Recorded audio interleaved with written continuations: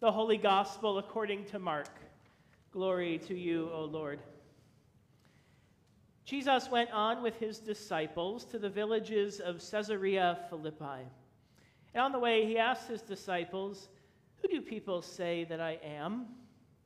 And they answered him, "John the Baptist, and others Elijah, and still others one of the prophets." He asked them, "But who do you say that I am?" Peter answered him, "You are the Messiah." And he sternly ordered them not to tell anyone about him. Then he began to teach them that the Son of Man must undergo great suffering and be rejected by the elders, the chief priests, and the scribes, and be killed, and after 3 days rise again. He said all of this quite openly. And Peter took him aside and began to rebuke him.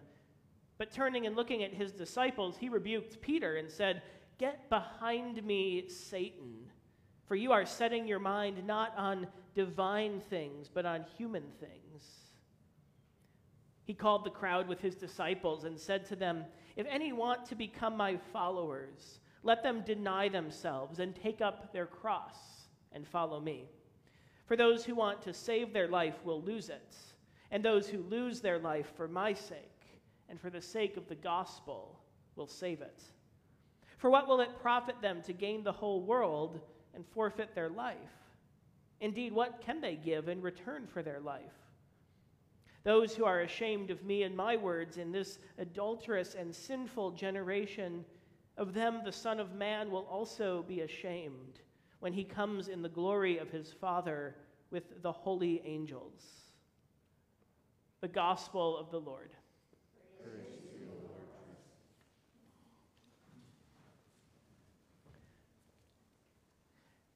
As a brief aside, what Bonnie won't tell you about that first reading is that the backstory is that she had that memorized from a previous Sunday, I don't know how many years ago, 5 or 6 years ago, and rattled it off during Bible study on Wednesday, and knew it by heart still. So I thought that was pretty great, the way that we can internalize those significant passages of Scripture. Back to our regularly scheduled programming. My recent road trip, about a month ago, brought me safely from Chicago through Indiana, Ohio, Pennsylvania, next stop, New York. As I made my way through New Jersey, about to cross the George Washington Bridge into Manhattan, traffic that had been steadily moving along came to a screeching halt in the thick of New York City traffic. Even 2 decks of a bridge with a combined 14 lanes of vehicles didn't seem to help. But the sudden standstill traffic gave me a chance to take in the sights of the vehicles surrounding me. Surely my Illinois license plate stuck out like a sore thumb in the sea of mostly New York and some New Jersey license plates. But I also noticed, curiously enough, that none of the vehicles around me, at least not that I could see, had bumper stickers of any kind, which made me even more acutely aware of my own many bumper stickers and what they say about me. In addition to my window clings for my college and seminary and a few others, I also have, like some of you, a St. Philip magnet with the bold declaration, "Love is greater than hate." So back on the George Washington Bridge, as I'm attempting to navigate an unfamiliar city, paying attention to road signs and trying to change lanes as best I could, my inner road rage started to emerge, muttering things under my breath about my fellow drivers that I'll leave to your imagination, but things that maybe aren't exactly so harmonious, with a "love is greater than hate" bumper sticker. I'm sure none of you can relate. The tongue is a fire, the writer of James tells us. With it we bless the Lord and Father, and with it we curse those who are made in the likeness of God. From the same mouth come blessing and cursing. Now, it's unfortunate that this book of James gets such a poor reputation among Lutherans. So much so that Luther himself didn't think it belonged in the canon, the official list of books of the New Testament, because it didn't contain enough gospel or good news about Jesus. Can faith save you? We read last week. Well, yes, that's the good Lutheran answer, isn't it? We're saved by grace through faith. But the writer of James doesn't seem to be so convinced. Faith without works is dead, he says, in no uncertain terms. So you can see why at first glance James seems to be at odds with basic Lutheran theology.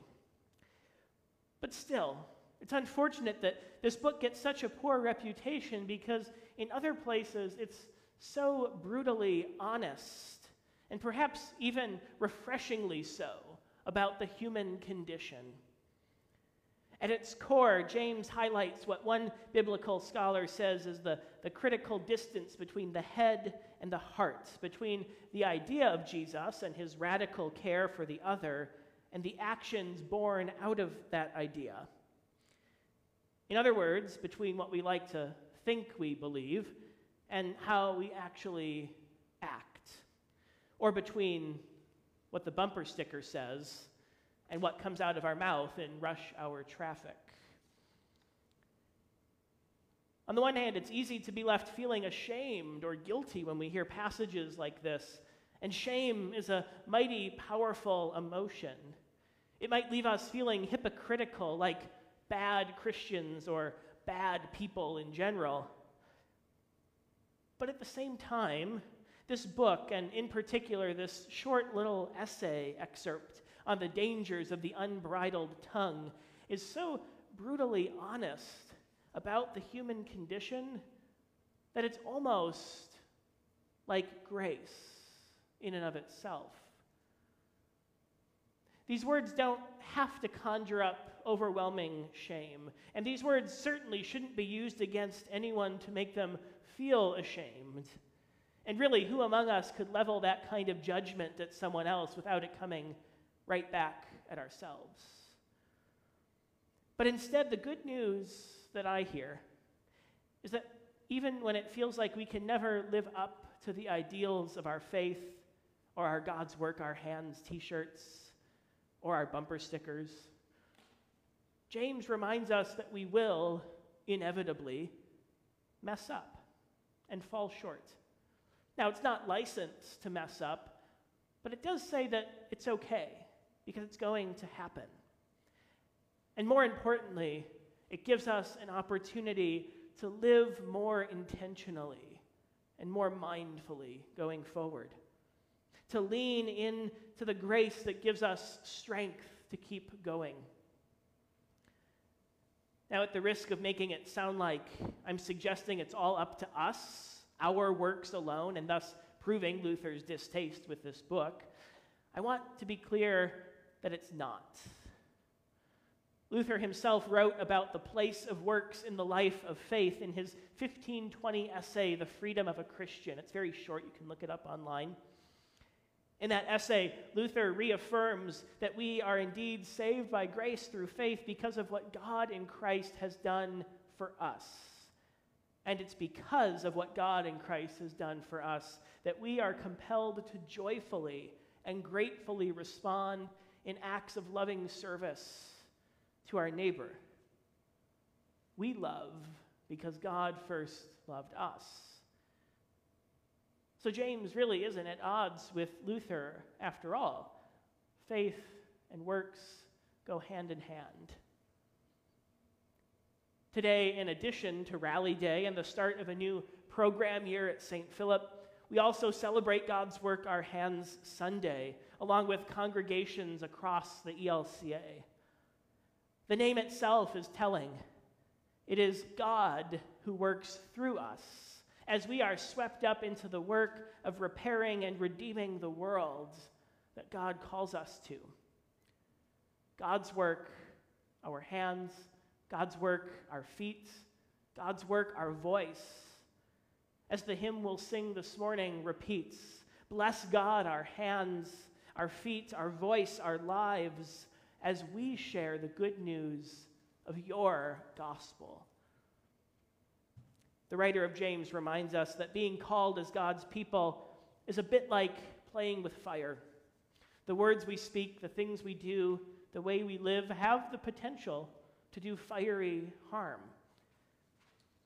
But they also have the greater potential to set the world ablaze with Holy Spirit's fire, the light and life that shines brightly as a witness to the great love that God has for each and every one of us.